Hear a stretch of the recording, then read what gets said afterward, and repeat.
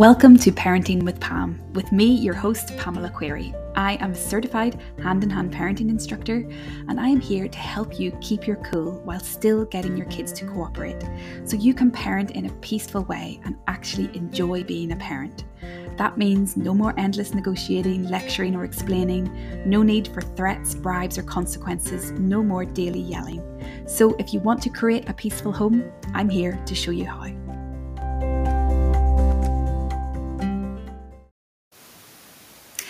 In this week's episode, I am joined by Kathryn McCabe. She is a social ecologist and she's the founder and director of the Change Agency. So Kathryn is passionate about creating change at a systems level. And in this conversation, we look at how we can change our society for the better through parenting. So I invite you to check out Kathryn's work. Details of how you can connect with her are in the show notes. So just to give you a little bit of background, we started this conversation in a workshop that we jointly facilitated as part of the Imagine Festival of Ideas in March 2022 on how parenting can change the world. So the link to the replay of the full workshop is available in the show notes. And in that workshop, myself and Kathryn discussed in much more detail how parenting continues to evolve over many thousands of years and how we're moving from this system of control-based parenting into connection-based parenting. Then we look at how the hand-in-hand parenting tools can help us in this transition to be more conscious and peaceful parents. And then we also discuss the challenges that we all face as parents in the Western world today. So if you love this episode, I encourage you to check out the workshop for more on this conversation. So, and really, I enjoyed the conversation with Kathryn so much that I decided to invite her onto the podcast, and I'm so happy that she agreed. So let's turn to that now, and let's zoom out for a minute and take a look at the big picture of parenting and why we think gentle parenting can and will change the world. I would absolutely love to keep this conversation going. So please, if you feel called to, share your thoughts on this topic. Get in touch. Let's keep the conversation going. Welcome, dear parents. Welcome back to the show. And today we're going to do something a little bit different because today I'm having my first ever guest on the podcast, which is the wonderful dear friend of mine and just an all-round amazing person, the wonderful Kathryn McCabe. So thank you so much for being here with us, Kathryn. Oh, I'm excited. I didn't know I was your first guest. That's so lovely. Thank you. Yeah. So, and I think it is so fitting that you are my first guest on the podcast because I just want to explain to the listeners a little bit that Kathryn, you were the one who first introduced me to, first of all, to the aware parenting approach, and then to the hand-in-hand parenting approach. So it was back in 2015, and my son, who is now 6 years old, he was a newborn baby, and I didn't know Kathryn at all, and we were in a Facebook group, like a gentle parenting, like Irish Facebook group. And I was definitely like searching for, I knew there was something missing from my parenting because I had done the whole attachment style parenting with my daughter, who was about 4 years old then. And she wasn't happy and I wasn't happy. And when her little brother came along, I was so impatient. She was struggling with having a little brother. I was really impatient. I couldn't control my own temper. It was really, really difficult time for us.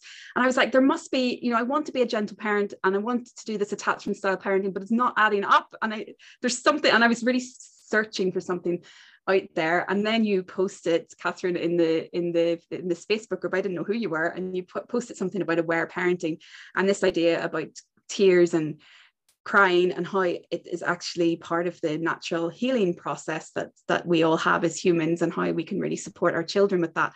And for me, it was just massive. I read the article that you posted and this massive light bulb went on. I was like, oh my God. And then I think I private messaged you and said, oh, thank you for sharing this. I need to know more about this. And then we struck up a bit of a conversation and a friendship around that. And from that came the hand-in-hand parenting approach. And then you were another really important part of the journey then, was because then I think it was 2017, you invited over a hand-in-hand instructor from Hungary to come and do a workshop in Longford, where you are living. And then I came down, I traveled down from Belfast down to Longford, and I went to that weekend workshop, and it was just so amazing because I felt like a total sort of freak, I suppose, in terms of like parenting in this way and listening to feelings. And I felt very isolated and very alone with it in the community that I was in. And just to go down and meet other people who were parenting in this way, and to get the support of a really amazing instructor, Judy, who'd come over. So that was a huge step in my journey as well, to do that. And then as a result of that, I invited Judy up to Belfast to do a workshop with me up in Belfast, which was so popular. Loads of people came, and it was so exciting to do that. And then it was her who said to me, Pamela, you should be an instructor. You should do your hand-in-hand instructor training, because you just really get this approach, and I can see how much it means to you. So then it was kind of that little, it's amazing when somebody sees that and invites you, gives you permission nearly. Just in that moment, I decided, right, I'm doing the instructor training. And then that next year I did the instructor training, and yeah, and now here I am doing a podcast. That's so beautiful. Thank you for the part that you've played in my journey with all of this, Kathryn. Oh, thank you for naming that part, and putting it all straight back at you for taking the steps that resonate, and the courage that it takes to keep on that path of doing something that's pushing against what we have either grown up with or what surrounds us. It sometimes feels like a hard choice between feeling included in what's normal and feeling included in what feels right to ourselves. So it's a hard decision every time. Congrats for doing it. Yeah, thank you. And so I'm going to get you to introduce yourself a little bit now in a moment. But I just want to explain then that we've stayed in contact ever since then, mostly online, virtually, and then you came to me last year, and we're like, right, the time is now. We need to speak more about this parenting approach and the bigger picture of this. And so Kathryn, your background is in social ecology, and I would love for you to explain maybe a little bit about social ecology and how you came to it, how it found you, or how you found it, and how that relates to parenting a little bit. Social ecology I studied as a master's program when I was supposed to be backpacking through Australia for a year. And I think I'd been a seeker since my childhood, trying to make sense of culture, trying to make sense of why I didn't fit and why the world just seemed to not make sense to me. I couldn't understand how kids were treated disrespectfully. I couldn't understand how they were treated as less than. And then I couldn't understand how animals were treated as less than. And then I couldn't understand how nature was treated than less than. And then I couldn't understand that women were treated as less than. And then I couldn't understand that people of color and Black people were treated as less than.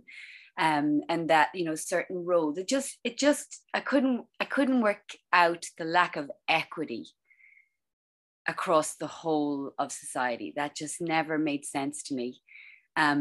But I couldn't find any avenues for deep questioning in my childhood and in my teenage years. And I went into kind of typical questioning paradigms and studied science, and got very lost there, because really I'm much more of a kind of social scientist than a hard scientist. But I ended up studying physics and getting lost in biology, and loved ecology, and loved kind of some of those like more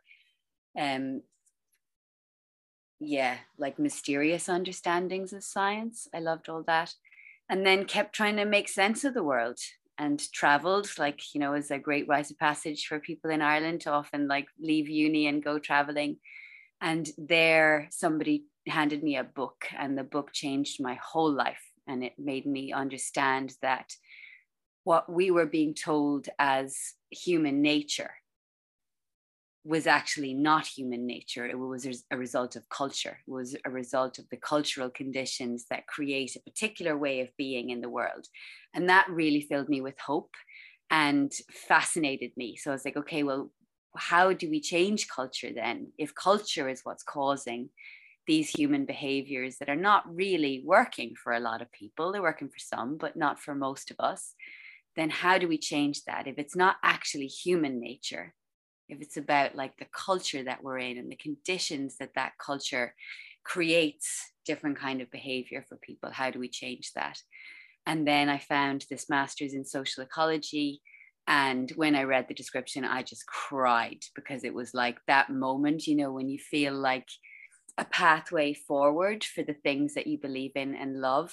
And so I studied that master's, and it's really about understanding, it's really about understanding how things that we typically see as separate are all interdependent and connected. And particularly in my application of social ecology, I'm interested in how our understanding of the world shapes our behavior. And so how can we change behavior by changing our understanding of the world? So that's really how I work now. I work with groups across different contexts. So community groups and institutions, and you know, anybody who's really looking to engage in a change process that is about deep culture change, but also structural change that mirrors the kind of relationships that we want to have. So how do we create structures that are actually power sharing rather than power over?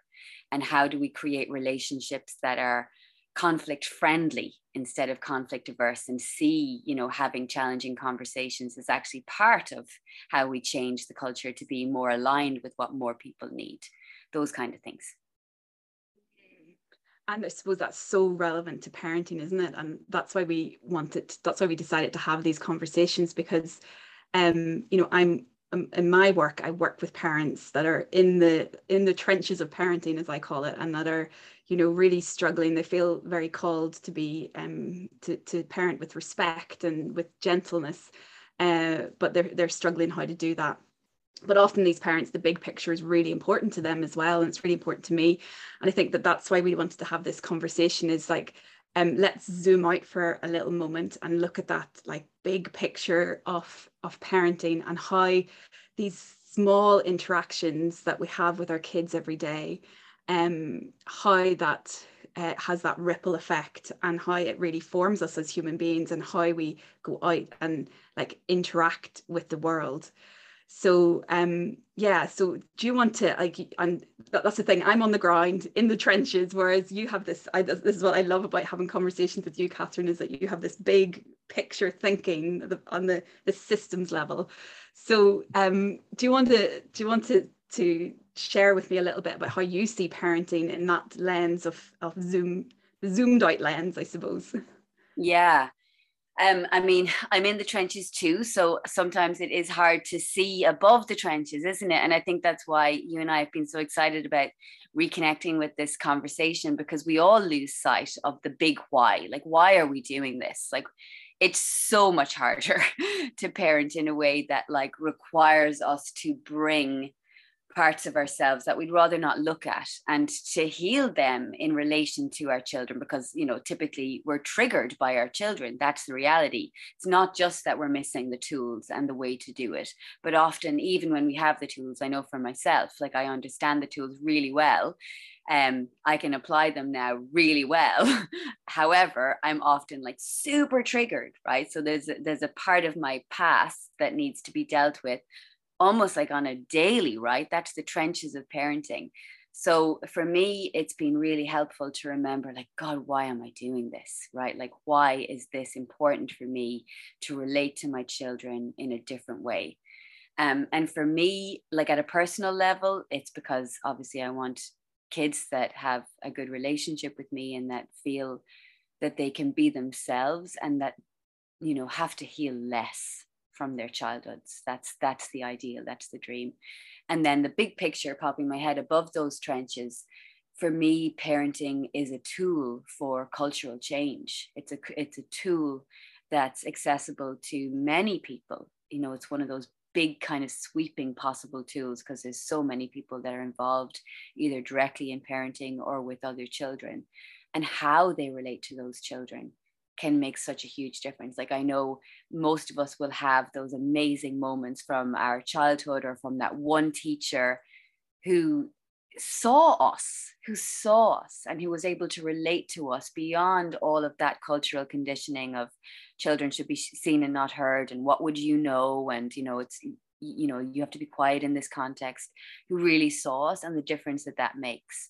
So when I think about the possibility that how we relate to children can actually, the impact that can have on culture, on the broader culture, that's what excites me. So not only, with a parenting approach like this, are we helping individual children to develop and understand ways of relating that we had to learn. Like I remember my first time when I started social ecology, and it's an experiential program. There's no real power over, there's roles within that, but we're sitting in circle. We're expected to have our own thoughts and opinions, and that's welcomed. The differences between opinions is welcomed. I had no idea how to relate in that context. I had never seen that done. In my mid-20s. So I feel excited that now, my children and the children that I interact with will know another way of relating other than just power over. And they have a different perspective of the world that's not just about competition, but it's about collaboration. Those minute level stuff. One of my most exciting parenting wins is that I shifted the dominant language from he to she, when talking about bugs and birds. So now when my children think about doctors, they think about she. Little tiny kind of tweaks in our worldview and our perception that moves power away from where it's traditionally been held. So that really excites me. And then, so that's kind of the skills, new skills that we can share with our children through our parenting journey. And then the other part that really interests me around the hand-in-hand approach is it's healing. So it's it doesn't expect anybody to be perfect. It doesn't expect us to come in and ignore our humanity in relation to our children. It validates our own painful experiences in the past, and it makes space for them in a safe way. And therefore that's healing. And it gives us tools for working with our own children. And of course, the pains that they've picked up from just being in the world, when we didn't respond to them straight away and they feel excluded from our conversation, just even the little things and the big things. I think it gives us tools to help them heal. And for the big picture, what I see in my work with groups are adults who have been brought up in a culture where we are typically subservient to those with power. We don't know how to hold our own agency in relation to authoritarian power. We have never really been shown how to do that. And so we get people in boardrooms who kowtow to those in power and who don't stand their ground when something doesn't feel right. And they don't really know how to do that without maybe exploding in anger or, creating a scene that doesn't feel good to them. They don't know how to just very clearly state that what's being proposed is not okay with them, or they don't know how to use humor, like in the hand-in-hand tools, to call out a racist joke. That really interests me, those minute ways that we interact with each other, how we show up in groups, and how that either normalizes the typical power structure or how it very subtly even shifts it. I think that parenting can teach children, but also help us to remember as parents how to relate differently, how to notice our own triggers and the ways in which we maybe want to have power over our children, because it's easier, right? At times it's easier just to take power and send them wherever you want them to go. But I think this parenting approach gives us an experience of the kind of relationships that can be possible when we share power. And that's so beautiful. And that gives me hope for culture change, because I think that meets the needs that humans so deeply have. A need to be seen, a need to relate to others without a sense of coercion or manipulation, to have our needs met and to be there in community. I think these parenting approaches give us a doorway back into that and remind us that we're all interdependent in that way, and that we can all thrive with more relationships of care. Yeah, and I suppose thinking about most of us who have kids under 10 were raised in the, I suppose, in the 1980s. And the parenting paradigm that was so powerful then was, it was this like power over type approach. And I suppose then now, like, we are adults now, and that is playing out like in the interactions, like in the boardrooms or in the social interactions that we see, that, you know, whenever we use power over on a child, they grow up to, that's the dynamic that they expect, right, in their relationships. Yeah, and not just at the boardroom, but like you think about your relations to your kids' teachers, you know, and how triggering it can be of our own disempowerment in school when we then go to relate to our kids' principals. Like even in my own kids' school, there was a survey that went out to parents. And of course, the parents I was close to, I was like, you know, let's try and be honest about this survey. Like, you know, I had to insist on anonymity for the survey. And otherwise it wouldn't happen. So again, that's me saying like, hey, we need safety in order to be truthful here. And if we don't have that safety in this group, you're not going to get truth. And I'm assuming you want truth so that you can change the things that aren't working for people. But the reaction that I got from parents for suggesting that we give honest feedback was like, oh no, I'm not even going to do the survey. Oh no, I can't give that feedback.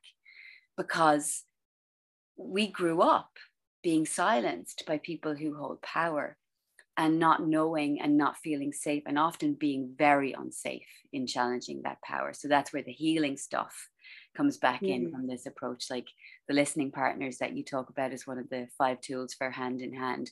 That's for parents, right? That's for parents to be able to offload, oh my God, I'm terrified, I've got to talk to the principal, what do I do, right? And to just be able to talk about that with another adult and get rid of some of those feelings.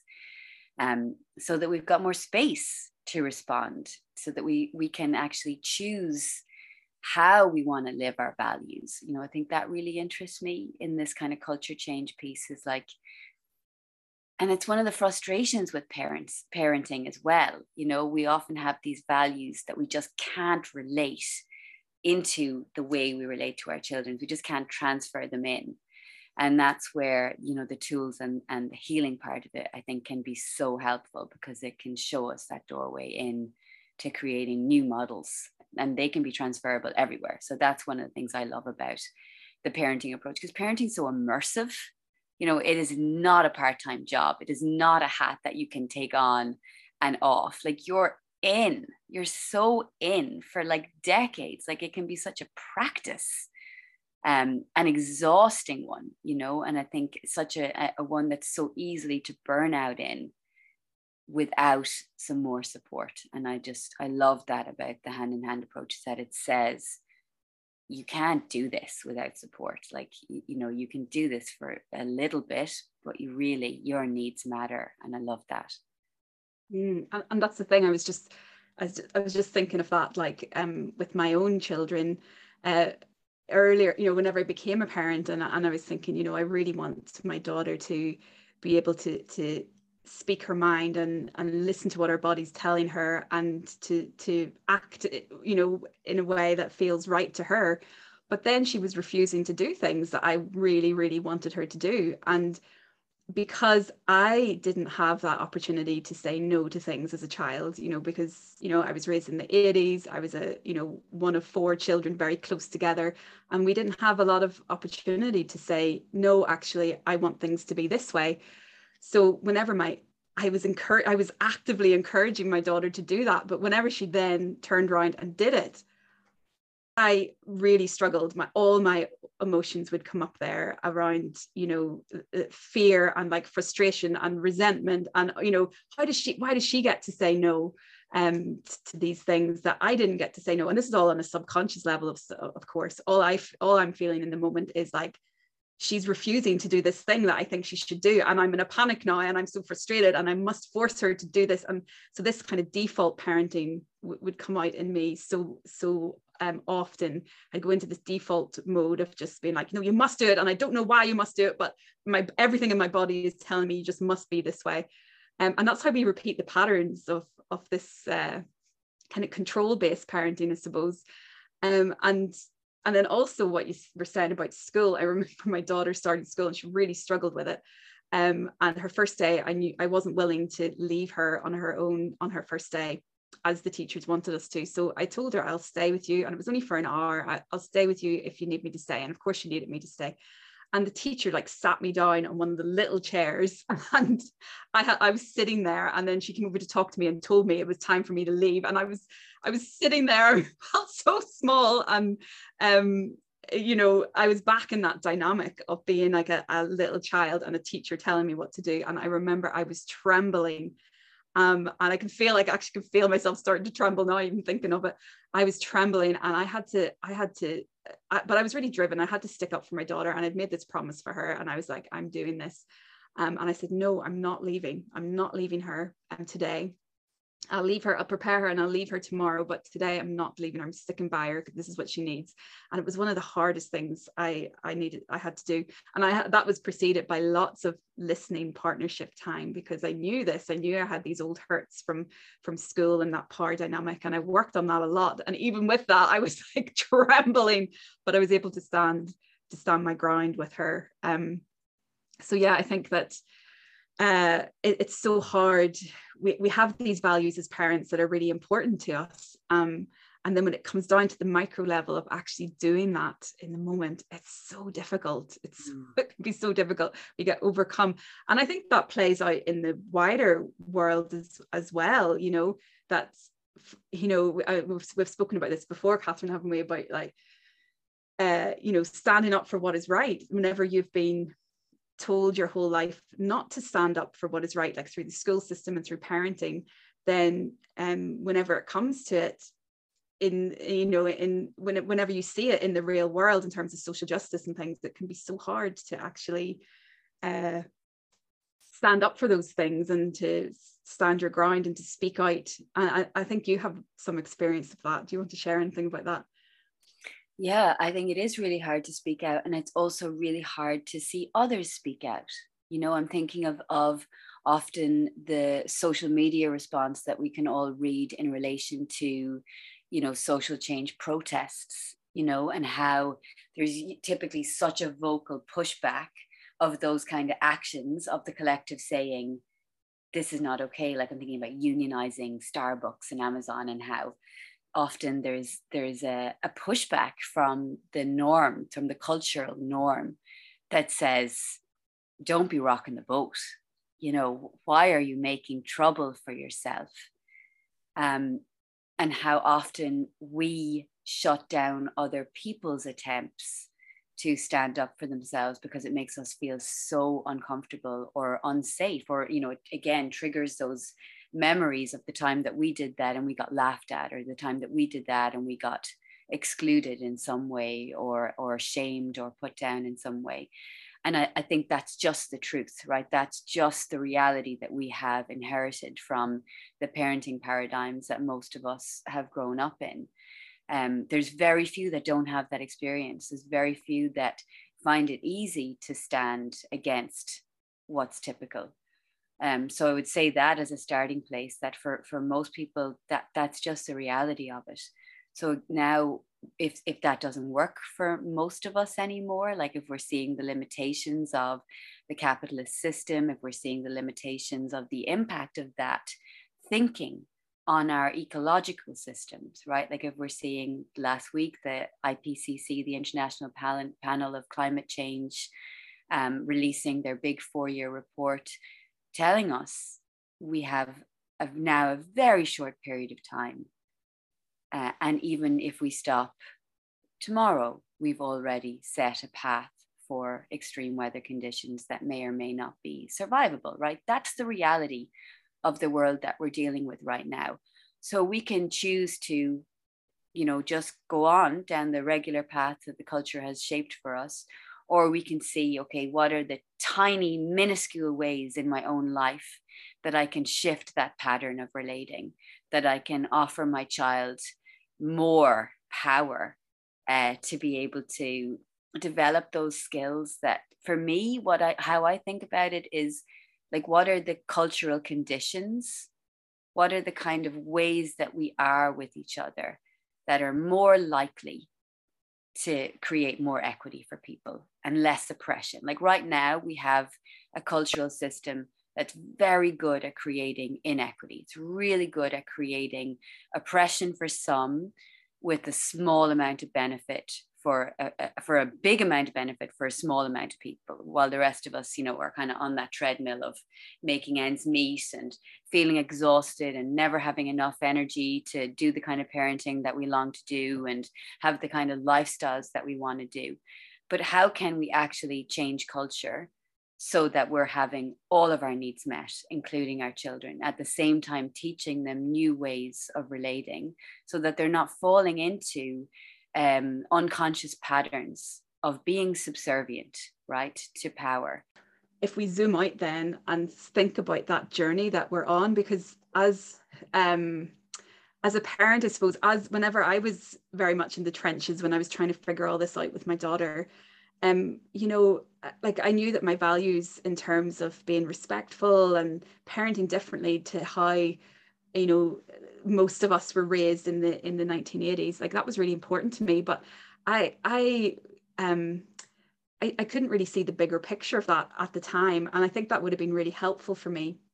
And it's only been recently and through the conversations that we have had that I've really been able to see this bigger picture a little bit more, and that's what I think that's what we were wanting to get across today as well. So recently we did myself and Kathryn did a talk with the Belfast Festival, Imagine Festival of Ideas, and we were talking about how parenting can change the world, and we talked about this idea of parenting, how it is evolving and how it's changing over many thousands of years really, and how we're on this kind of forward journey.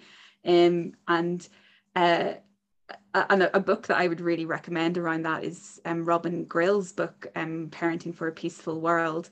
And what he talks about in that book is that if we look, and I suppose it is very much looking at Western parenting more than anything else, but whenever we look at that history of Western parenting, many thousands of years ago in like the likes of ancient Greece and ancient Rome, that it was really, infanticide was really normal, and enslavement of children was really normal. Really harsh, like physical, corporal punishment was extremely normal. And we've been on a journey through from that time forwards in terms of each generation doing a little bit better and a little bit better. And I remember reading in his book as well about in the 1600s that across Europe, it was really normal for children to be sent to wet nurses, sent out of the city to wet nurses, and they'd be swaddled, and they would have very limited human contact or human touch or nurturing touch, and the infant mortality was really, really high. And it was then at the turn of that century into the 1700s that became the norm for parents to keep their children with them. And Robin Grill draws this parallel to like when those children grew up, they received more warmth and more nurturance. That gave rise to the French Revolution, because they were more able to stand up for themselves and expected better treatment.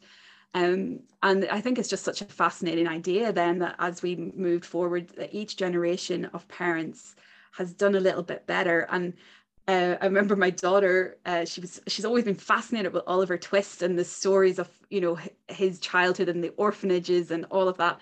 And we read a lot about that. And, that's only a couple hundred years ago that children were being sent up chimneys and expected to work in the Industrial Revolution, work in the factories for 12, 15 hours a day. And gradually we have gotten better. And then in 1989, the UN Convention on the Rights of the Child, it was the first time like children's rights were really recognized. And then so before it was so helpful for me just to see this bigger picture and this journey that we've been on as parents, as parenting, and as how that impacts on the wider society. And the way I see it for myself is that, my mum was, she was an amazing mum, and she did such a great job of having 4 children close in age, raising us, and she was determined to do it without any physical punishment, which she did achieve. And that was something that her own childhood, there was physical punishment, as was the norm probably back then. And she decided that's not what she wanted for her children. And I'm so grateful for her that she took that big leap. And that was very different from what was going on in the 80s. Probably a lot of people had the wooden spoon out and, spare the rod and spoil the child and all of that. So for her, that was a big step forward. And then how I see it now is that enabled me to take the next step forward and think, well, what about emotional well-being, and how can I support my children to stay more connected to themselves, and to be okay with their emotions, and and that side of things. So Kathryn, I would love to hear your views on that, that kind of big picture of how the journey we've been on in terms of parenting, and how we're part of something bigger, really, I suppose. Yeah, I think when I get lost in the trenches, that understanding, or that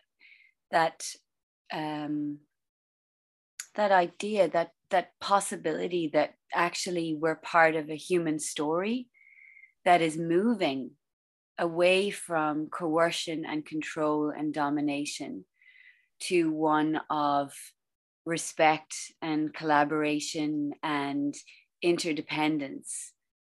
Yeah, it's really inspiring to see ourselves as part of something that's bigger than us. And it's such an isolating experience, parenting in this culture. And we all long for that missing village. And despite how hard we try to make it happen, of course, for most of us, it just doesn't, except for moments where we feel less alone.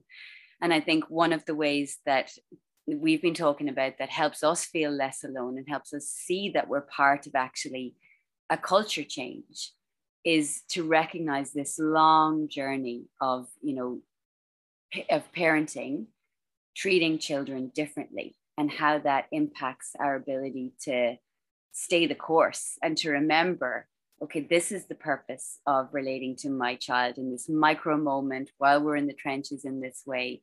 It's because we're part of something bigger. I'd love to hear your reflections on that, and how seeing it in that way, Pamela, helps you to, in whatever way it does.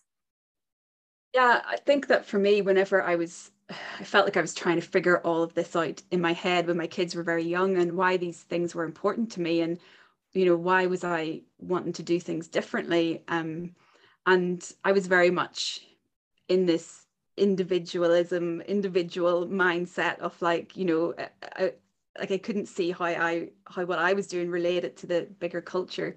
So I think that that would have been so helpful for me in terms of just seeing my context in all of this, is like this idea of zooming out and seeing, like, the journey that all of my ancestors have been on for so many years. That and I love this idea in parenting. It's something I always keep coming back to, is that every parent is doing their very, very best, and I could, I can see how in hindsight now, because I had to go through sort of all that anger and all that healing related to it, in terms of, how things were for me and how I was taught to keep small, and all my wounds from growing up, I suppose. But then also now I've developed this real appreciation that through looking at this big picture of parenting, that each of my ancestors was doing their very, very best, and each of them were treating their children a little bit better than the generation before, and they were often under like massively trying circumstances. That they often had these huge physical, like, survival challenges. Like, I mean, it was only I think it was my great granny who was born in the middle of the famine here in Ireland, and so her very survival, she was born into extreme poverty and starvation, and she survived, and even with that, she was doing a little bit better in her parenting than probably her own mum did. And then her mum was doing a little bit better. And And that has continued on. So I love, I think it's really important to acknowledge the pain that this control-based parenting has on you know, the wounds and the healings that's necessary, but also the strengths that have been passed down from our ancestors, the big steps forward, the big steps forward that they have taken as well on this journey. So yeah, so that's some of my thoughts about it. I love that. I think, you know, for me, when you were mentioning there about the Convention for Rights of the Child, I think you said 1989. And I'm thinking, yeah, like in my primary school and secondary school days, kids were still being hit in the Republic of Ireland in school during those times. The last residential school and the last mother and baby home school didn't close till the mid-90s here. Being gay was still illegal and punishable by law when I started university, and I'm only in my mid-40s. So it takes time, right, for that shift in culture to be felt in the trenches and in the places where we show up at that micro level. It takes time. And I think for me personally, you know, I am the first generation of a parent who was in an industrial school. My mother spent 19 years in one of the most brutal residential schools in Ireland. So I could see from childhood the impact of the culture and the impact of institutions on our personal lives. So it helped me, I think, to make those connections very, very early on. Like, my mom is lovely and she's been treated in a particular way that for her, she knew was really wrong. She knew was really unacceptable, but she had also never seen any other models demonstrated. So I had this kind of like hyper-focused way of seeing the things that I found through my own experience in my life. Like, okay, I'd love to be able to do that differently, but I have never seen that happen. I don't know what that looks like. And I think that's where I get so excited about like the tools, the skills, like that Hand in Hand teaches, because it's like, most of us don't know what that looks like. We might have the values that we want to apply in that way, but until we see it done and until we experience it, it's just values that have nowhere to go. And then that's so frustrating and so painful and so hopeless to be a parent, you know, with high ideals for the kind of world that we want to live in. Like, we might be in some kind of social justice work or care work, or, you know, something where we're trying to create a different world. And then in our own parenting, we just can't make that land. And I could see that in my own family, you know, the ways in which she wanted to, like, she's very trusting, and the ways in which she wanted to give us access to that trust, but also was missing some of the ways in which you create boundaries so that you've got that trust and safety. So those kind of like little details, they really inspire me. And then also, yeah, that bigger picture of in my personal life, I could see the way that institutions had so painfully crafted the conditions of our family and the intergenerational experience of that. And I was really keen to find ways to, you know, not replicate those painful experiences in my own parenting, but also to see the ways in which all of our institutions, whether they be our religious institutions or educational institutions or our medical institutions, they're all established from a perception that there's experts and that there's people who always know more than somebody else. And I can't get on with that perspective, because I think there's so much wisdom in people. There's so much experience from everybody's own direct life experiences that should be included in those conversations. So to feel part of, you know, in my day-to-day interactions with my children, as well as in my work in general, like to feel like we're sharing a cosmology of moving the world from authoritarianism and hierarchy to collaboration and power sharing. that can keep me going in those like minute moments where it's like, oh my God, really, can you just do the thing that I need you to do? Right? Like where we're just pushed up against our edges. It can help me then to be like, okay, like this is not just for this moment. This is for their future, so that they have these skills of negotiation, or they have these skills of listening. You know, I see so many adults, especially men, who don't know how to be with someone else's emotions, right? Like they want to fix them or stop them, and, you know, shush, shush, don't cry.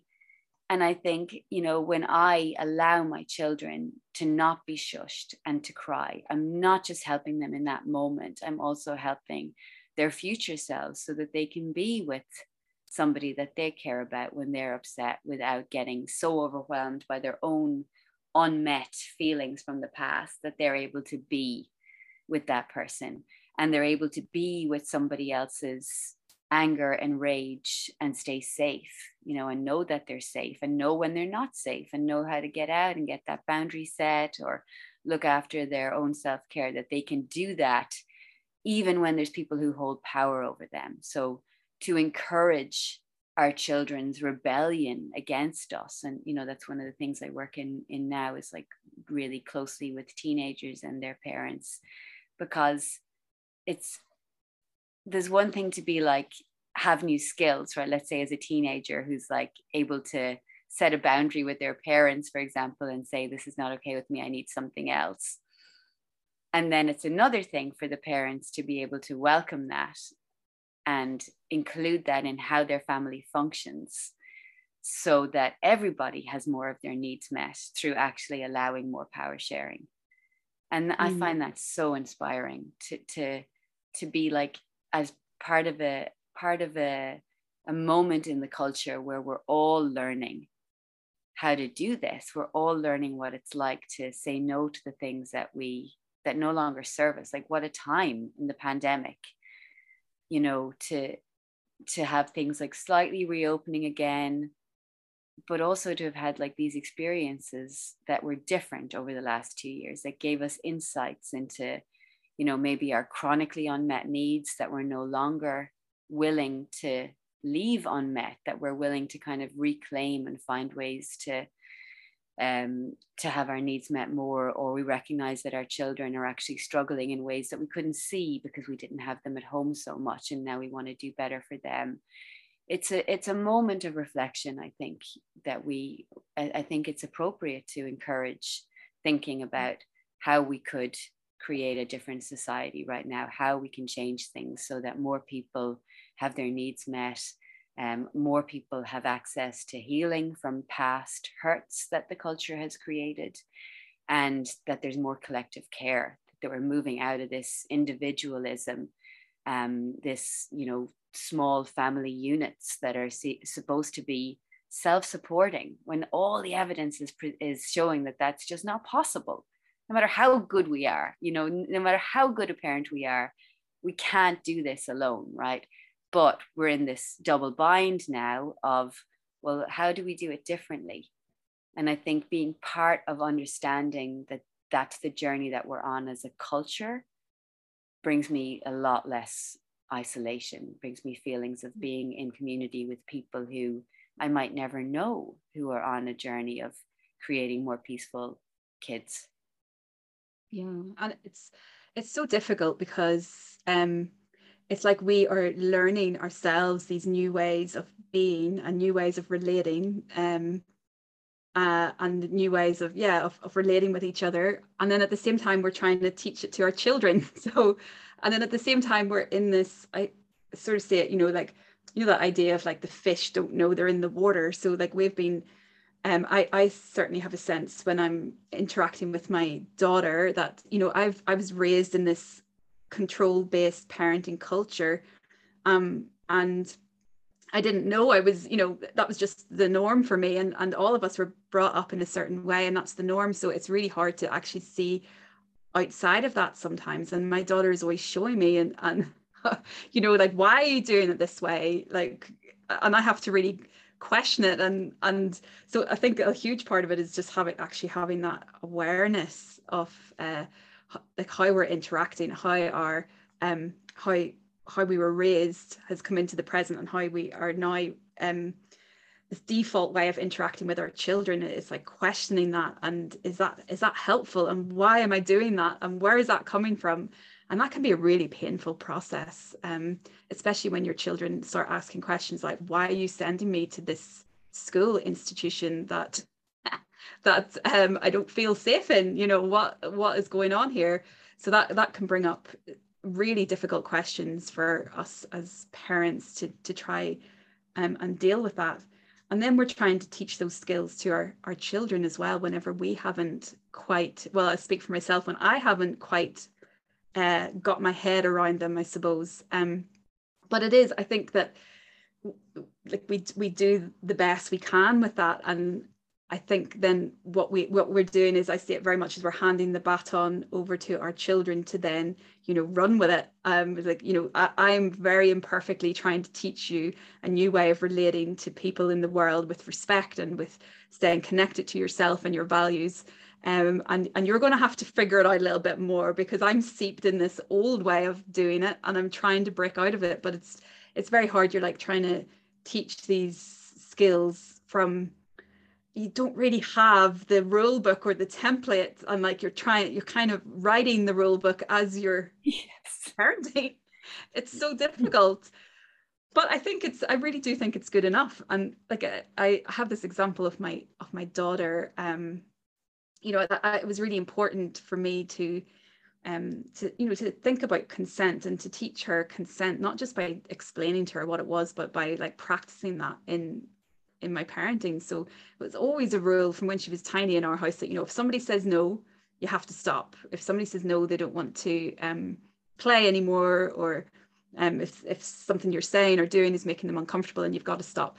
And I remember just then her playing with some kids out in our back garden, and they hadn't had that lesson in their from their parents. And one of the kids was sort of making the other child really uncomfortable through the play, and they wouldn't stop, and the child was saying stop, and the other child wouldn't.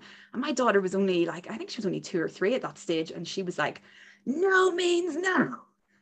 You must stop right now. She was all over it. So even though, you know, I'm not perfect in terms of understanding or being able to advocate for myself and others around consent, I'm still very much learning all of that. But I was able to pass on that, like, you know, those skills to her, and she just was able to run with it then. So yeah, so that gives me a lot of, I suppose that gives me a lot of hope. Like, it shows me how, you know, my daughter is always showing me how many ways I have to rethink things and unlearn things and grow. But at the same time, it gives me hope that whenever kids their brains are so plastic and so able to adapt, that she can take that, and she'll take that to the next level, like far beyond whatever I can do. But I'm trying to just plant, the way I see it is I'm trying to plant those seeds, so that she can, but it's going to be her role to make more sense of that, and but I can already see, it's so encouraging to me, you know, my daughter's 10 now, and having parented in this way for 10 years, that to see how she can bring that out into the world already. And that, you know, I can see that those values, by me modeling it as best I can and very, very imperfectly, that she is able to bring those out into her relationships in the world. I wondered, do you have any, I'm sure you have some similar situations with your own boys. Is there anything that springs to mind? Comes to mind in kind of like navigating that, you know, yes to the planting seeds, right? I think that's all we can do with the limited everything that we have as parents. And what comes to me to want to add is, how can we also in lifetime create the conditions where those seeds are more likely to be nourished? So for example, if I, you know, through having good listening partners and all that reflection, know what you know, which is like, I have limitations in these skills, right? Like we all do, because we've all inherited the culture and experiences that we have, right? That's true for all of us. But then to me, what's fascinating is, like, especially with older children, and, you know, even younger than we expect, often like 4 or 5 up kind of thing, to make that explicit to our children. to actually say, hey, there's times that you might notice that I'm like swinging between like two ways of being. Like there's times where I might be like, no, you can't do that. And there's times where I might be like, you have a right to choose what you want to do. Like to name that with our children, to actually say, that's because I'm trying to change how I was brought up or the world that I grew up in. And there's times where you'll see me like not being the kind of parent that I want to be, but to give them then the insight that you're trying to grow in lifetime, that you're trying to grow it, right? So for the consent thing, one thing that I might say with my kids is like, you know, they're not saying no, are they? Right? So I'll bring them into my process. They're not saying no, but it doesn't really feel like a yes, does it? Right? So give them like, what's my internal process to try to work out, is consent present here? Because they're not saying no, because that child is not comfortable saying no, right? That's often what happens in our dynamic, is the child is not saying no, but the child is not saying yes, right? So I help them see that nuance and pull it out a bit. They're not really saying no, are they? No, but they're not saying yes either. How can we tell that and ask them, put it back to them? Yeah, their body's kind of saying that, or it looks like they're kind of frowning, or they're not excited about doing it. Great. Yeah, I can see that too. Yeah. And also, I'm noticing for me, I don't feel excited about doing that thing with them. I feel like I'd be kind of pushing them. Do you feel like that? Yeah, I do. You know what I mean? So you're like bringing them into developing the skills, developing the conditions for understanding. So, you know, if they're experiencing something uncomfortable, if it's in the moment that it's not too charged, I might get them to reflect, like, how do you know that that's not what you want? Right? And they might say, oh, I just feel yucky in my tummy when I think about it. Yeah, your body knows so much, doesn't it? You know, just those like seeds plus the nourishing conditions that they can take in to try to cultivate those skills more. Like, for example, as well, with, you know, my kids are in school, at least part-time, at least when they want to, which is a great privilege that I've had to alter my life to allow, really, you know, to not have the careers kind of structure that I wanted, so that I could have that freedom. Yeah, just reflecting on, you know, having kids in school, and the pull that we feel as parents between, you know, just needing to have our own income, or, you know, whatever it is, that the reasons that we need them in school, and how often it's not fully our choice, or we're not happy with the kind of schooling that they're getting. That I hear that often, and that's also my experience, because that's the institutions. No matter how good the individual teachers are, the teachers themselves are also unhappy in those systems, because they're not trusted to follow their skills and their interests, and to trust the children in the way that they often want to. And that's the impact of institutions on all of us. So how do I deal with that with my kids? So often I will help them understand the discomfort that they're experiencing, you know, to name that, to say like, yeah, you really wanted to be in school with your friends today. And I'm hearing that it was really hard to have all those rules put on you. That was also really hard. That's so hard, isn't it? When there's parts of something that we love, things that we don't love. At the very least, like validating those experiences, because it can be so tempting to just want them to experience, it's fine, it's grand, you're grand. Sure, wasn't that bad, was it? It was okay. Yeah, you had a good day. Yeah. And you met your friends today. Great. That's brilliant. And then just kind of eliminate all the other stuff and marginalize it, so that, you know, we don't have to deal with their discomfort of the decisions that we've put them through, because it's so guilt enhancing, and it is for me to have to make those compromises. So that's what I would offer, is, you know, really be explicit with your children, and especially with teenagers. Like, I find that teenagers love this, to know that we're in a cultural transition, to know that they're part of creating a whole new world, that we welcome the challenges that they present about the culture.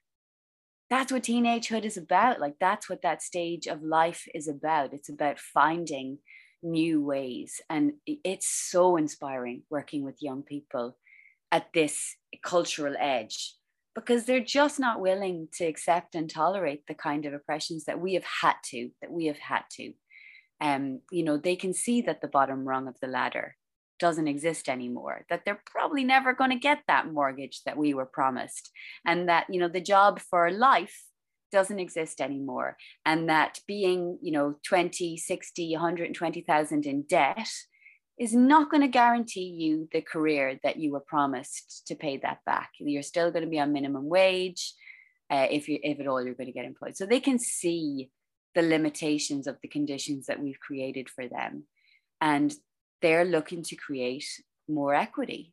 And some of that means that they need to stand in protest. So I wonder, as people who are older, who are like now could be perceived as eldering that younger generation, even if we're not parenting, I wonder how we can support those kind of protests, how we can support people collectively saying no, and how we can get involved. And I think one of the reasons I'm interested in that, just finally, is like, it makes me uncomfortable. And I know I've heard from young people over the years, especially in my work in kind of climate change stuff, they do not want to be handed a baton. They do not want to be told that they're responsible for the future. And it's also not true. Like, we hold more power, right? So it's therefore our responsibility to find ways to share that in any of the ways that we hold power, like especially with our children and young people. How can we include them more in that power, give them more choices, real choices, where they can craft the kind of lives that they want? And that really excites me as well, because I have so much trust in human capacity. I have so much trust in the nature of humans. And I think it's the institutions and the cultural stories and norms that have really created human behavior that's not very, I don't know what the word is, but doesn't feel good for most people. Yeah, and I wonder, so let me take us in this direction, is that this idea that, we've talked about how that on one side I've got a lot of hope, because I see this journey that we're on in terms of parenting, and how things were only like, even in our own childhoods, like what you were describing there, about how being gay was illegal, and all of those things that have changed, corporal punishment in schools, and all those things that have changed even in our lifetime. And when I see that journey that we're on, and I see my own daughter and how the some of the skills that I have modeled or given to her, and how she brings that out into the world, it gives me so much hope. But then at the same time, when I look at the big picture as well of the situation that we're in with the way capitalism is at the minute as well, it's so worrying in terms of inflation and the cost of living and all of these worries that we have, as well as the climate crisis that's going on.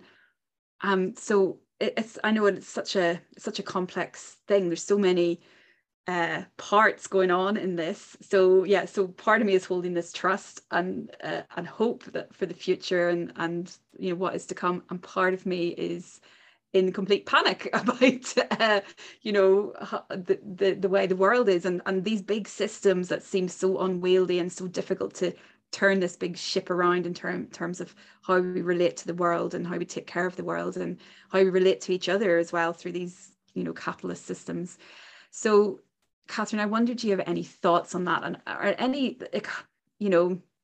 how do we navigate all of that, or how do we stay hopeful, or what can we do? Slightly big question for you.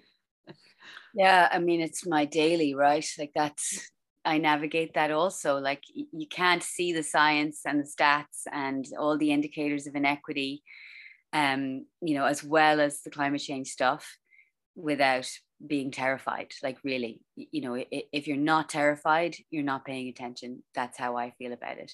And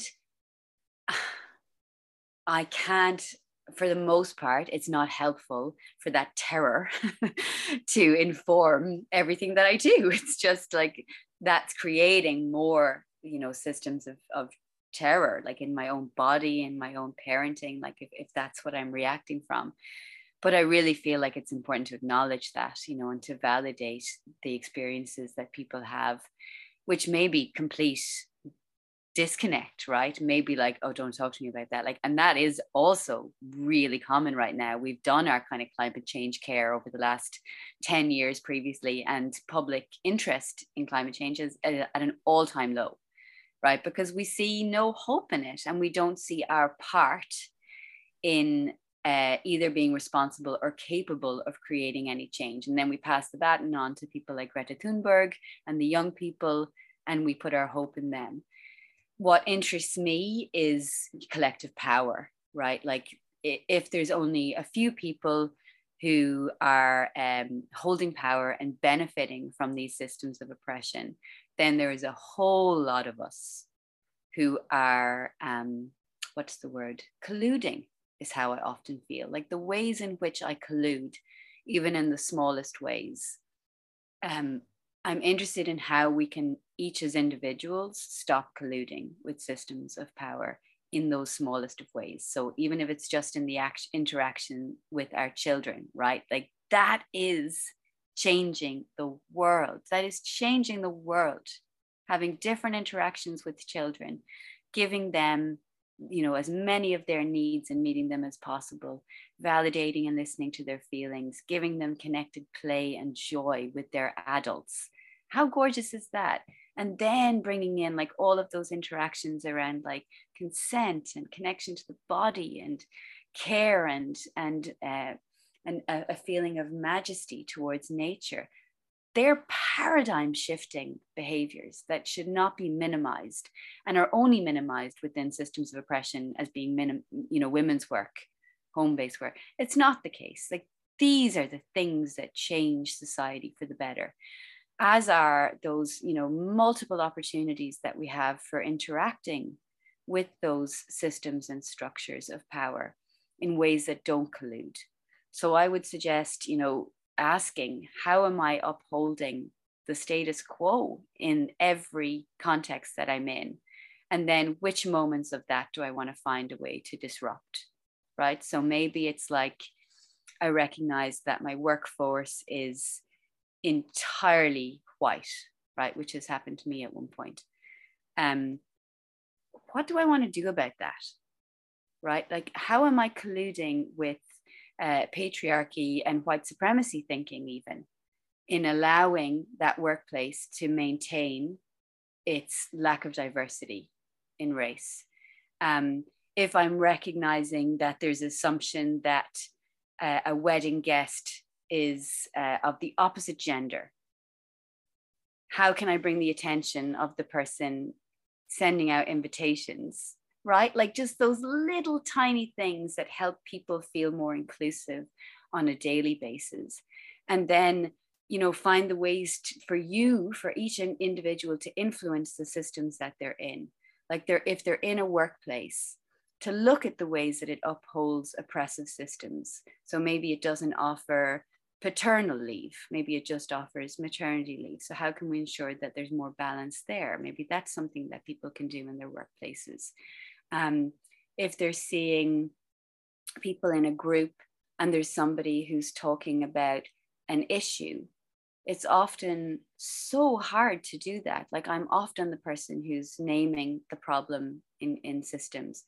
To have somebody that then stands with me or doesn't dismiss me or move the conversation on too quickly, to be that first follower almost, you know, to have that like commitment to being in the discomfort of raising challenging topics.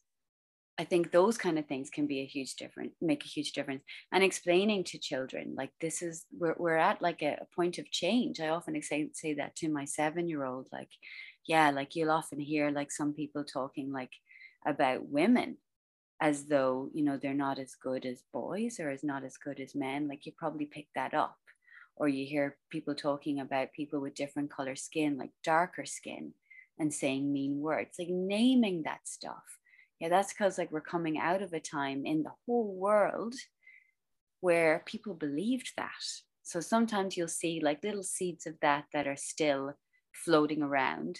And here's what's important to do when that happens, right? And give them the tools, give them the knowledge to see. For me, what I couldn't see, what it took me like decades to try to understand, why does this feel unequal? Oh, it's because it is unequal. It's because it is, right? It's because they have been given more structural power to make a decision for you because they're an adult, and our society says adults should have more power and control than younger people. Okay, that's the rule. Like, that's just the unspoken rule. But if I can make it spoken, somehow I feel like it gives them more agency, right? So sometimes, like, you're just going to have to do that, right? Sometimes if the teacher says, yeah, it's time to be quiet now, you are just going to have to do that, even when you don't want to. And I'll be here to listen to how awful that felt to you, because you just wanted to do something super exciting in that moment. And also sometimes to give them the tools to say, like, no, I won't do that. No, that doesn't feel good to me. No, I don't want to play kiss chase, right? Or yes, I want to play kiss chase. Or that person is saying yes, but their body's saying no. What does that seem like to me? To help them kind of navigate the nuances of the shifting culture, the things that we've inherited, the things that we're trying to create, to help them see that gray area. Even in the really accessible stuff, like, bad guys and good guys, like as they get older, to really help them understand, nobody's really a bad guy. Like, they might be doing things that's really not okay with us, and we never have to say yes to that. But like, they're not, doesn't make them just a bad guy, And there's like great examples that you can pull from the culture. Like, my partner often pulls like Hulk. Like, is Hulk a bad guy or a good guy? Like, he had some really hard stuff happen to him, and now he's got these huge feelings and he doesn't have anywhere to take them. And so they come out and they explode. Like, does that ever happen to you? Yeah, that doesn't make you a bad guy. Sure, it doesn't. Sometimes it's the same with your teacher, right? Sometimes they have like huge feelings that explode. It helps to understand that, but it doesn't make it okay. It doesn't make it okay that they still shouted at you, or that they put you there and not there. Like, helping them to understand what's happening is where I suppose regain some of that power that we just don't have in this transition period. That, as much as we'd love it to be different, as much as I'd love to send my kids to a school where their teacher adores everything that comes out of their mouth and sees it all as part of their learning experience, that's not the reality. So how do I keep them safer in that, and also prevent them from internalizing it? And I think that was one of the other things that, in my experience, and I'm sure this is true for many of us, like, when we're part of a world that doesn't quite work for us, we often assume that it's us. That, if I was more this or less this, and that I call that internalizing. That's what's called internalizing those, those challenges being our fault. And so I'm really keen to try to give my kids and people I work with that understanding that actually it wasn't your fault, that was the culture that we were in, and that was the very best that we could do to be in that culture. And now we have a choice to do something else. Yeah, and I think as parents, that's such an important point as well, that we often feel that it's our fault, that, whenever we're not getting it right, whenever we're losing our temper with our kids, when we're struggling with parenting, that we feel, this is our fault, we're failing.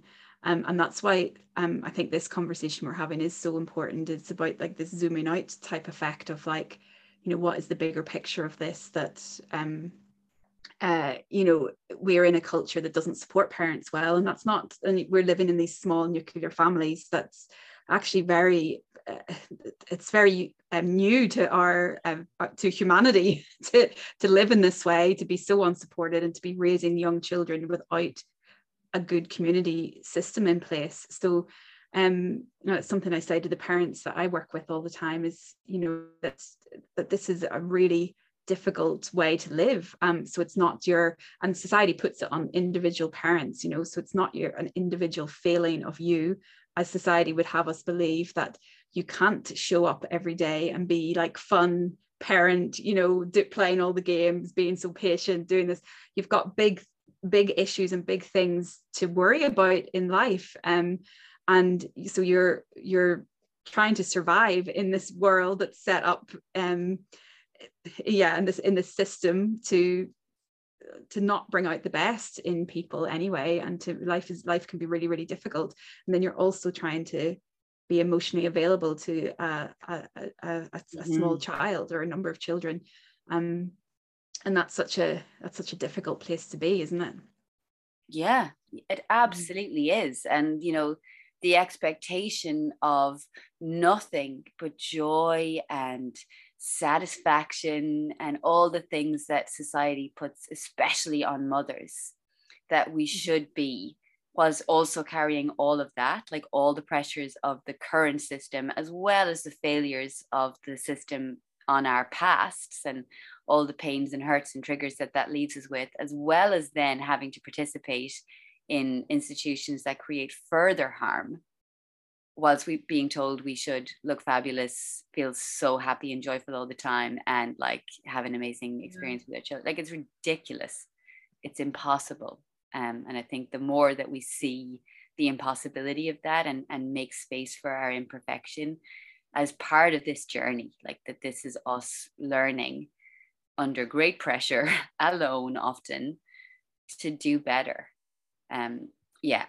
Just to genuinely get, like, the hand-in-hand approach, the aware parenting approach is utterly life-changing, because it shows us that, I call it the handbook, like the parenting handbook, the one that we, you know, joke that we never got. Because it kind of is like, hey, these are all the needs of your children, and these are multiple tools, but there's only 5, you know, for meeting those. And this is how they look, and this is how they do it. And then we have amazing people like you who are dedicating their lives to being that, you know, side by side guide, you know, to show us to how to do that again, and how to do that collectively is hopeful. Yes. So maybe we should end there on that note of hopefulness. And maybe just a little final question that's just come into my head. It's like, what do you have your 2 boys, and like, what do you hope for them and their future? Don't know if I've gone into that, actually, that idea. I don't know if I'm in a hope for their future mode. Probably I'm in the kind of tending to the minutiae. That's where I'm at with my parenting, is like holding the picture that we've talked about, like, this is why, because I feel that deep in my bones, this is why. But like the managing of that why on the day-to-day interactions is kind of enough. It's kind of enough. Like, it's kind of too much, of course, at times. But it's also like, I trust that those small interactions, however imperfect, are creating the conditions that they can nurture through their own personalities, through their own life choices, and that they can question, you know, and be able to point out with safety the ways in which they see me not meeting those ideals, you know, especially in those triggered moments where they can say, oh, you shouted and that really felt scary, you know, and I can take ownership of that and show them what it's like to take ownership of that. To me, that's where hope resides, is like, how are we relating? How are we showing up? How are we recognizing our own limitations, getting our bottomless pit of needs met in the tiniest ways that we can, and getting through with the commitment to doing things as equitably as we can in those small moments. Yeah, and I think that's such a gift to give to our children, is, you know, it's not about, I certainly, whenever I came to parenting, I thought I had to be perfect. I'm going to do this perfectly. And I've realized now, having parented for over 10 years, that it's not about being perfect. It's about giving our kids the skills to work with that and to figure things out and to stay connected to themselves, and you know, we don't have to be perfect all the time, but we attend to them enough that they can go out into the world and question these things and be aware of them, and then hopefully they can make their own impact in the world. Yeah. So, Kathryn, I think we'll leave it there. Thank you so much. I love our conversations. Thank you for being here, and thank you for the all the work that you do in the world. I will link in details of how to get in touch with Kathryn and how to check out her organisation, the Change Agency. But thank you for being here today and talking to us. Oh, it's such a pleasure. Hopefully it translates over in a way that's helpful for people to listen to, because I know we get so much out of this this possibility of like a journey, a parenting journey that the collective is on, and the hope of social change that's involved in everybody doing a tiny bit better than was done to us. Like, so hopeful to be a part of that, and so much less divisive than all of the different kind of perspectives and approaches that we can often feel excluded by. But to see that we're actually part of a parenting journey that's shifting culture to something that's more beautiful and more meets our needs, I think that's so lovely. Thank you for everything that you're doing to make that happen. Oh, thanks, Kathryn. Thank you. If you enjoyed listening, I would be so grateful if you left a review on Apple Podcasts or iTunes, or whatever service you use to listen to podcasts. This will really help me to reach more parents. You could also share the podcast with any other hardworking parents you think might enjoy it. Thanks for your support.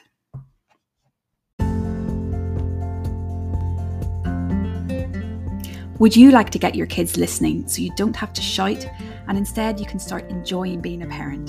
Then pop along to my website, pamtheparentcoach.com, or follow the link in the show notes to get signed up to my next virtual masterclass.